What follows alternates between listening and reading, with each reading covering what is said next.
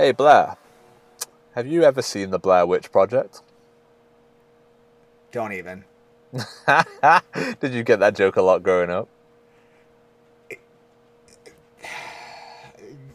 You can tell by my response, the Oh, sigh. It's oh, that's a soft spot there here. I've hit.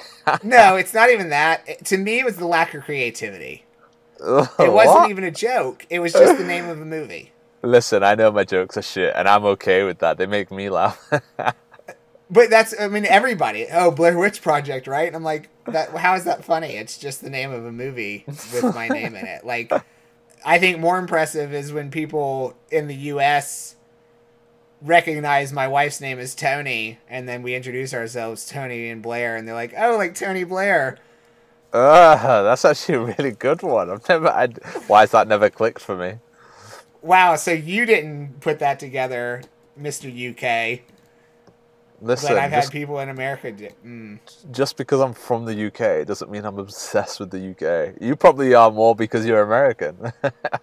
No, No, yeah, you watch the Great British Bake Off. You've told me that before, and you always try and yeah, quote the it's an British amazing people to show.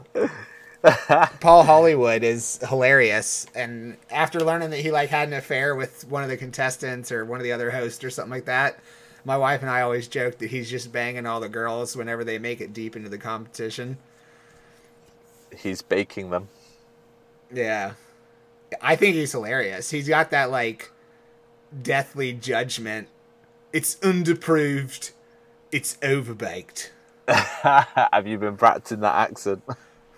No, I can do mimicry very well. I think it's hard to do just any random set of words, but I've heard actors have like a seed, so if they are trying to get into an accent, they'll pick a famous line or a certain word that helps them get into the accent.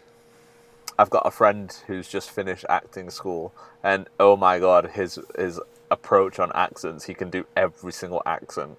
Yeah, it's very impressive to be fair. I don't know how people do Yeah. it because I'm awful at accents. Some are really easy. I think German's easy. I think Australian's easy. I can't do Um, the American one for the life of me.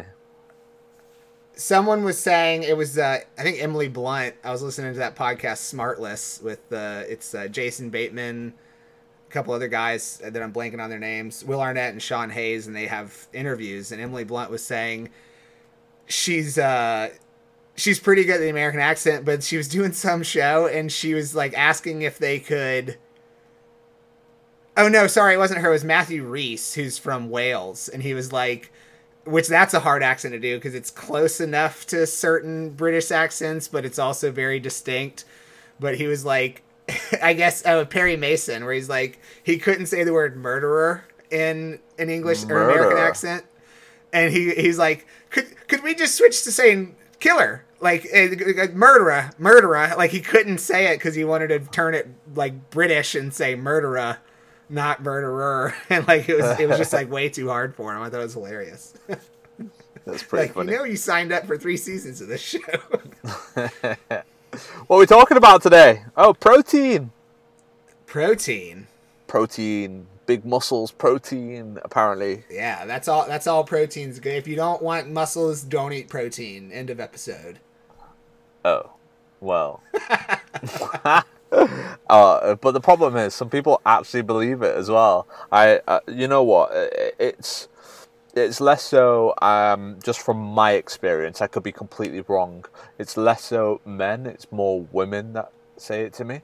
I get a lot of female clients coming to me going, "Oh, I don't want to consume lots of protein because I don't want big muscles," and then I always have to, you know, like relate it to some form of food that is high in protein, and then I say, "Do you consume this? Do you eat this?" And they go, "Yeah." And I'm like, that's protein. I was like, if you were going to have big muscles, why do you not have it from eating those?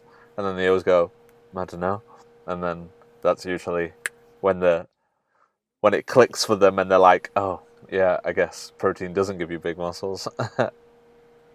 I have some men that fall into that as well, where I'll talk about the benefits of protein and they'll say something like, "Oh, I thought that was just for building muscles." And I'm not sure where that stems from. Maybe just like the Arnold Schwarzenegger bodybuilding crowd in the Definitely. 80s. Absolutely, because they all walked around with protein shakes. So I guess how do we want to like start or structure this one? Because I think there's the three areas that come to mind with protein intake are people eating too much, are people not eating enough, and is it dangerous? And also, what does it do? Because I don't think people actually know what protein does, which is... Okay. So I'd like to start there, and then I'd like to go under eating protein, because that's what I see most commonly in my job anyway. All right, so little 101. What is protein? What does it do? So as far as I'm concerned, like, protein is designed to help muscles repair. And I know it can do some other things as well. It can be used as an energy source. It can, what else? It can satiate hunger. It can do a few things, but ultimately, it predominantly improves recovery, which is where potential muscle building can occur. It's through increased recovery, not from protein itself. Would you agree or disagree? In a nutshell, my first question is who designed it? Who designed protein? You said protein was designed or is designed. I just thought it was a funny choice of words. I designed it. Yeah, you designed it. Yeah. So yeah, protein predominantly should be for recovery. And inadvertently, I guess muscle is correct, but it's really any tissue. So every tissue in the body has a protein element to it. It either is a protein or is derived from protein somehow. Most of our organs are a type of protein. They're different than skeletal muscle, but it is still muscle. It's protein. Then we have our digestive tract and stuff, which is smooth muscle, still protein. But then, enzymes that help us break down food, our bones, our DNA, everything has some kind of a protein component to it in the body. So it's about repair and restoration, rebuilding lost, damage, or depleted tissue, period. Yeah. And I think when you can explain to people protein is more so used for recovery, I think it definitely changes people's approach on how to take it and how much to take. And then I think step one is we shouldn't be afraid of protein. I think too many people think that protein will predominantly change the way you look, but that's not true. Like, if you had a high protein diet and didn't exercise, that doesn't mean you're gonna look how a lot of people would imagine, which is muscular. It doesn't work like that. It just means you'd have a higher opportunity to recover quicker than, let's say, other people. Correct. So, and let's dive a little bit more into protein and how it works before we move into how much is the right amount and that kind of stuff. So, and this might help people have a better understanding. Protein is the most complicated molecule of food we consume. It has 4 structures. It's a, chain of polypeptides and amino acids. We'll discuss what those are in just a second.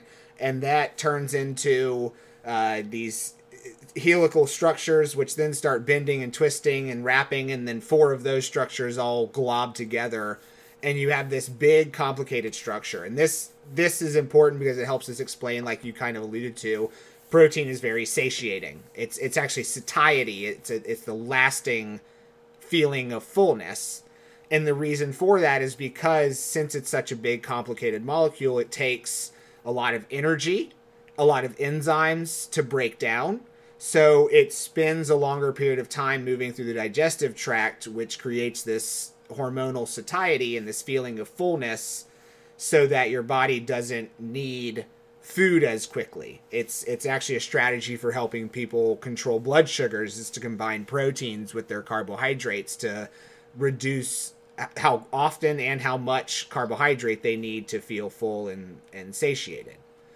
And so essentially, we don't use protein, we use amino acids. So protein is broken all the way down into these amino acids and polypeptides, which is the building blocks. So the analogy I used to always use is, if protein is the house, amino acids are the bricks.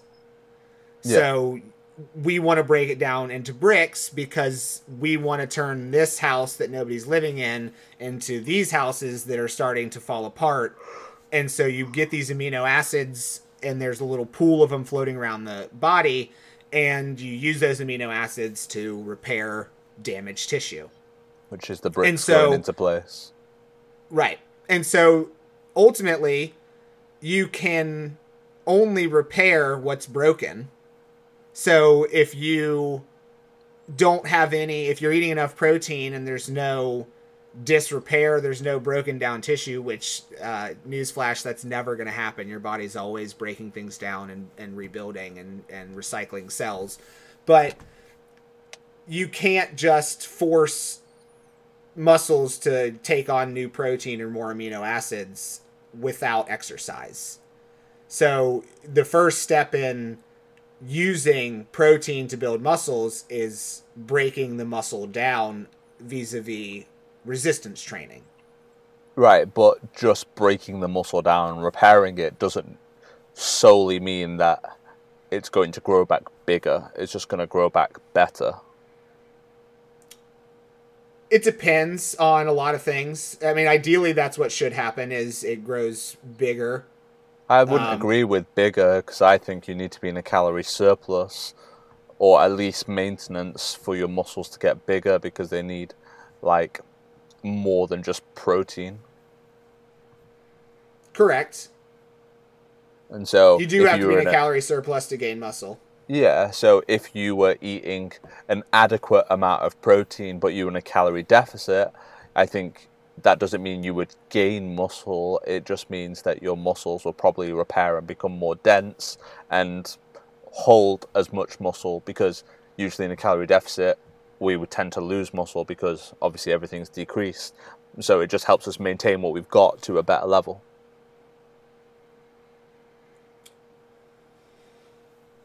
Yes and no. It's weird. Like, I think there are microtransactions when in a proper deficit. So I think in an extreme deficit, you cannot gain muscle. The best you can hope for is to maintain it, in a drastic weight cut. But I've definitely seen some people lose fat and gain muscle very slowly over time, and there was a minute weight loss, couple pounds lost. So they lost, let's say, 6 or 8 pounds of fat and gained 3 or 4 pounds of muscle. Okay. Over like a year's period. It's body recomping. It's a very slow process. And so basically there's microtransactions of deficits and surpluses over a year, as opposed to, I was gonna say, I'm firmly in a deficit and I'm firmly in a surplus. But right. I think you can gain muscle in a calorie maintenance. If you're eukcaloric in your diet, you can gain muscle. I agree in calorie maintenance. I think you can gain muscle and drop body fat at the same time. And I think obviously a deficit leads more the other way and a surplus leads more the opposite way as well. Correct. So idealistically, your best hope when losing fat and weight is to maintain or minimally lose muscle. And your best hope in gaining muscle in a surplus is to maintain or minimally gain body fat. Yeah, completely agree. Okay, so shall we start? This is a good sort of segue into dosages. Where did you want to talk? People under eating protein. I see both. I see people under and over eating protein. Okay. I also see both, but I more commonly see under eating. I would agree with that. And so most people, I guess they use the generic government guidelines of what a quarter of your plate should be protein based, a quarter should be vegetables, and like half carbs or something, right? Oh, sorry, is it the other way around? Yeah. Yeah, so I think it is. It's traditionally based off the food guide pyramid. It was 50 to 60% carbohydrates and 20% protein, 30% fat kind of deal. But I think this is irrelevant because, like, I think people need to look at their daily activity levels and the level of resistance training that they're doing, and also I don't think people even know how much protein they should be consuming for their size either. I do agree with that, and I also think percentages are a very slippery slope where if someone is intuitively chronically under eating, they might be hitting 20% protein, but they're only getting 800 calories a day. You know, so 20% of 800 calories is not very much. Probably be less than 50 grams of protein, probably. Yeah, I would say drastically less, but it's just one of those examples where percent is not an ideal way to structure your diet. Also, when we start getting into calorie surpluses, you know, certain athletes and certain size individuals trying to gain weight, and if you do a percentage, all of a sudden, you know, 20 to 30% protein can be hundreds of grams, and that's just unrealistic as well. Yeah. And so, to my knowledge, the formula to work out how much protein you should be having in the UK anyway is like two grams of protein per kilo of body weight.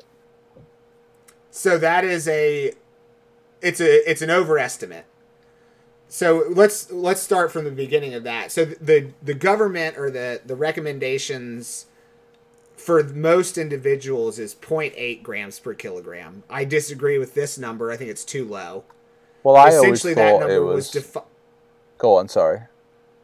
So yeah, the 0.8 grams of kilogram or per kilogram of protein is too low because this number is defined as the minimum amount needed by the general population to not see any deficiencies. So basically, it's just the minimum amount needed to not have bone mineral density issues and muscle atrophy and diseases like kwashiorkor.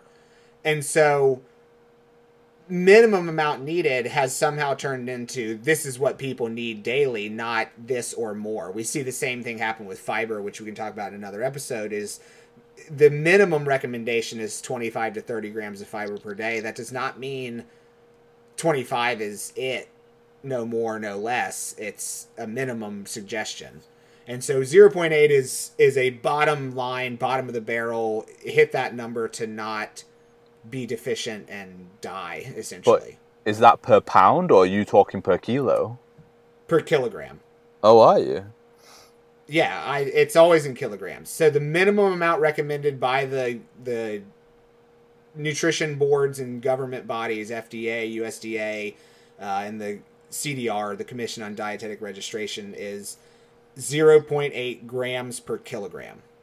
So I always thought it was on a spectrum on your activity levels. So 0.8 would be for someone very sedentary, and the numbers would slightly creep up based on your activity levels.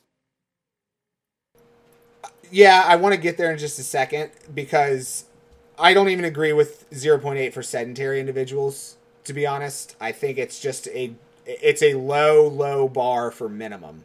Okay. There is a spectrum, but I think this is what's happening, why we see some people under eating protein and some people overeating protein, is because hearing you say it's 2 grams per kilogram, that's the top end of recommendations for active individuals. And also, when we get to America, where we don't use kilograms, like you noticed, you asked, am I talking about in pounds or kilograms? Since I'm very steeped in research, I use kilograms. I'm more comfortable converting to kilograms, and that's what we use for basic calorie recommendations. That's what we use for basic protein recommendations, fat recommendations. It's always per kilogram because that's where the research is. So the range that we recommend for the active individual is 1.2 to 2 grams per kilogram. Okay. And then you come to America, and we don't understand kilograms, so most people know that 2 kilograms is roughly a pound, and so they'll say 1 gram per pound. Which And is that's completely wrong. off. It's 2.2 kilograms per pound, so it's 20% less than a gram per pound. Yeah.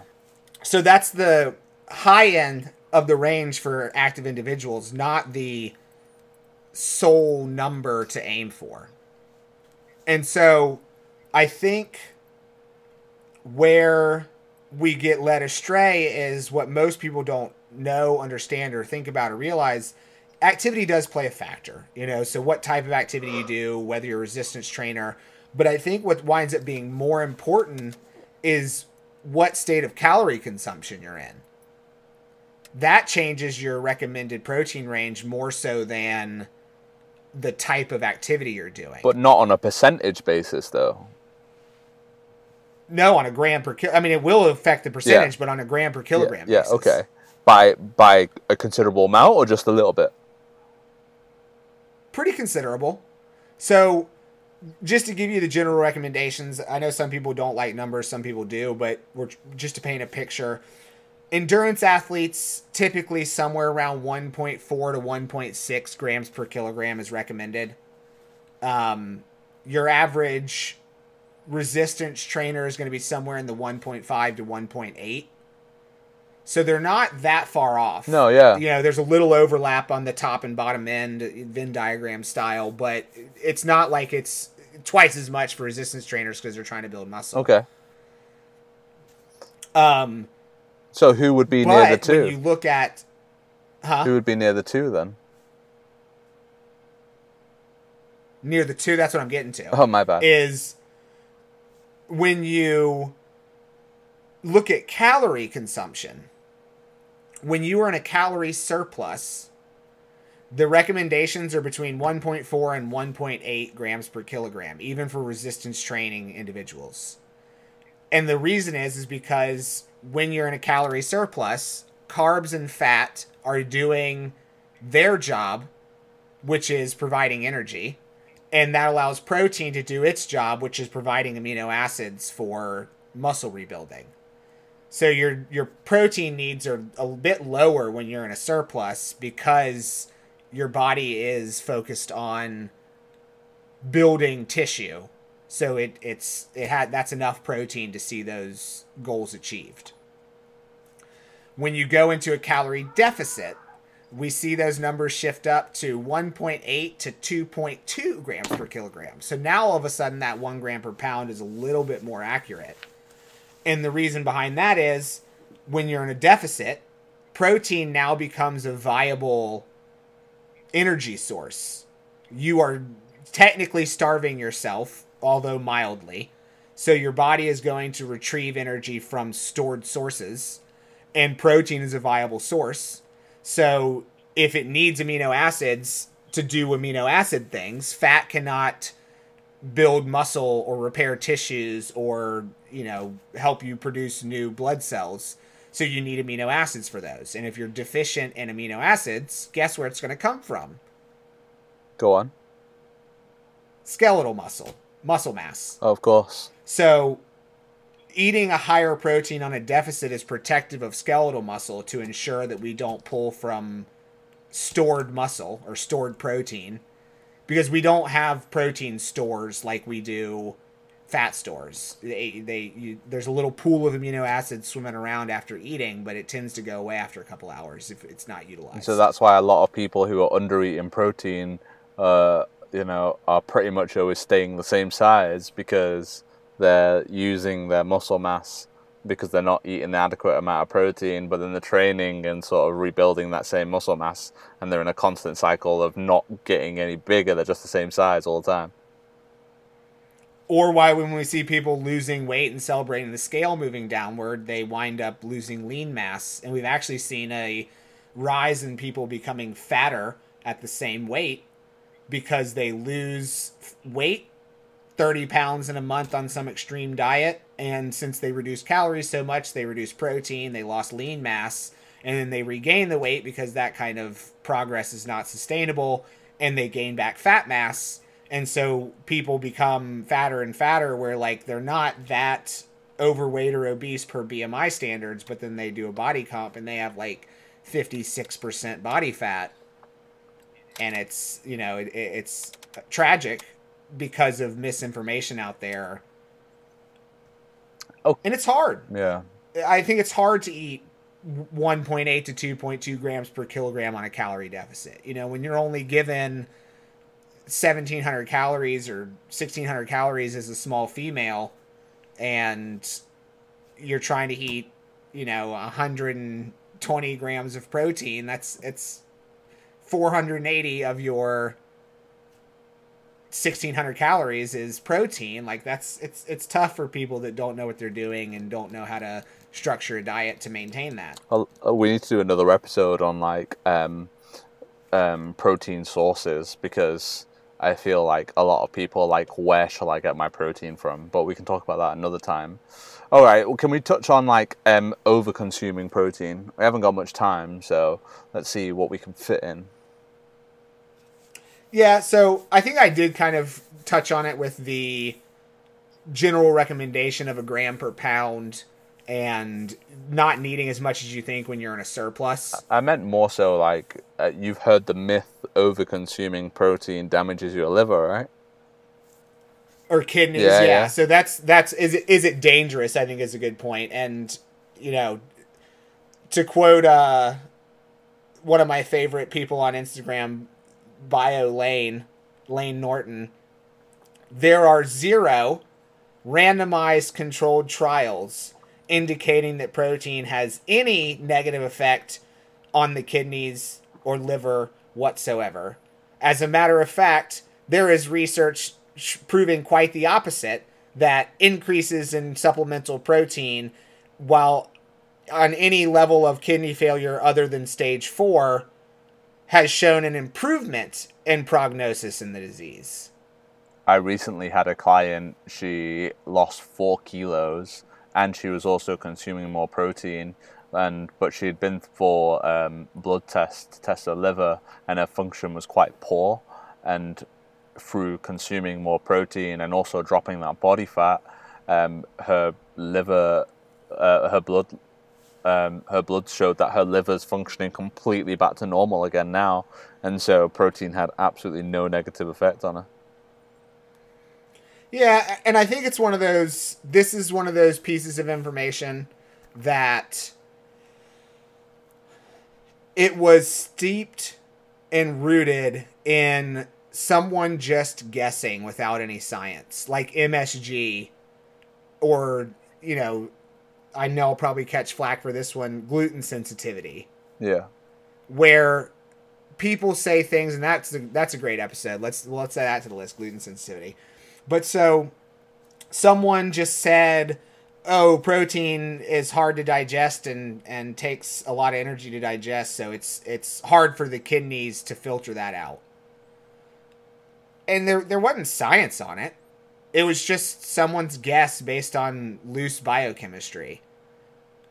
And, you know, there's a lot of misinformation from the past where, like, you know, this person did this thing and they died, so it's going to kill you.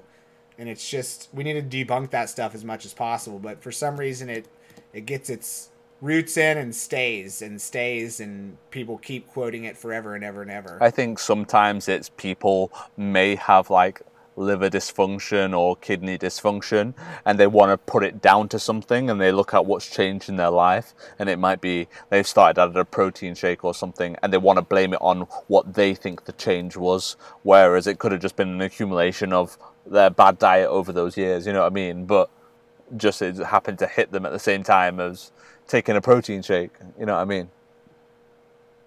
Yep, and then we'll talk about this in the research episode. I'm really excited to talk about that one, but just the difference in the types of studies and how to interpret them, and how some of this stuff is correlational, not causational, etc. That's a really interesting point, because literally I hear so many things these days and how it's linked to cancer, and I think it's taken way out of proportion sometimes. I think everything is linked to cancer somehow. Well, Let's save that for another day. I heard a doctor say, I think I heard a doctor say that if you live long enough, you will get cancer. So technically living is linked to cancer. Oh, well, there's no winning. We're winning. We're here right now. I think we did it. Yeah, I think we did it, man. This is a good episode. Yeah, I like this one. So we got a few more episodes planned just off this conversation, and I think, like you said, maybe something on understanding sources. Maybe call it, is it a protein? Yeah, that's a good shout, actually. All right. Well, yeah. You wanna sign us off? You can follow us on A Healthy Debate. We're on Instagram, and you can find me and Blair separately from there. But feel free to give us a review on our podcast if you enjoyed it, on Spotify and Apple. 5 stars only. 5 stars only. If it's not 5 stars, contact us and let us know why it wasn't 5 stars, and we'll get you there. Maybe at some point we'll do a giveaway, and like whoever gives us 5 stars that week, we'll like give a prize out to someone. I'm okay with that. Yeah, Adam will train you for free for life. For life! And Blair will cook you breakfast for life. That is not true. Do rate us 5 stars, but you're not getting that. Make sure you read the terms and conditions. No, I'm joking. Yeah. These prizes are entirely false and made up. But yeah, follow, like, subscribe, share with your friends. Get the word out about us, because hopefully we're here to stay. We're definitely here to stay. Awesome. Enjoy your evening, weekend, weekday, wherever you are, whatever time you listened. Bye-bye. A Healthy Debate runs purely on fat and is completely free of banned substances. This episode was edited by Blair Solberger, so if it sucks, blame him. The next episode will be out in a week wherever you get your podcasts. You can find us on Instagram and Twitter at A Healthy Debate, or on YouTube at youtube.com/@ahealthydebate.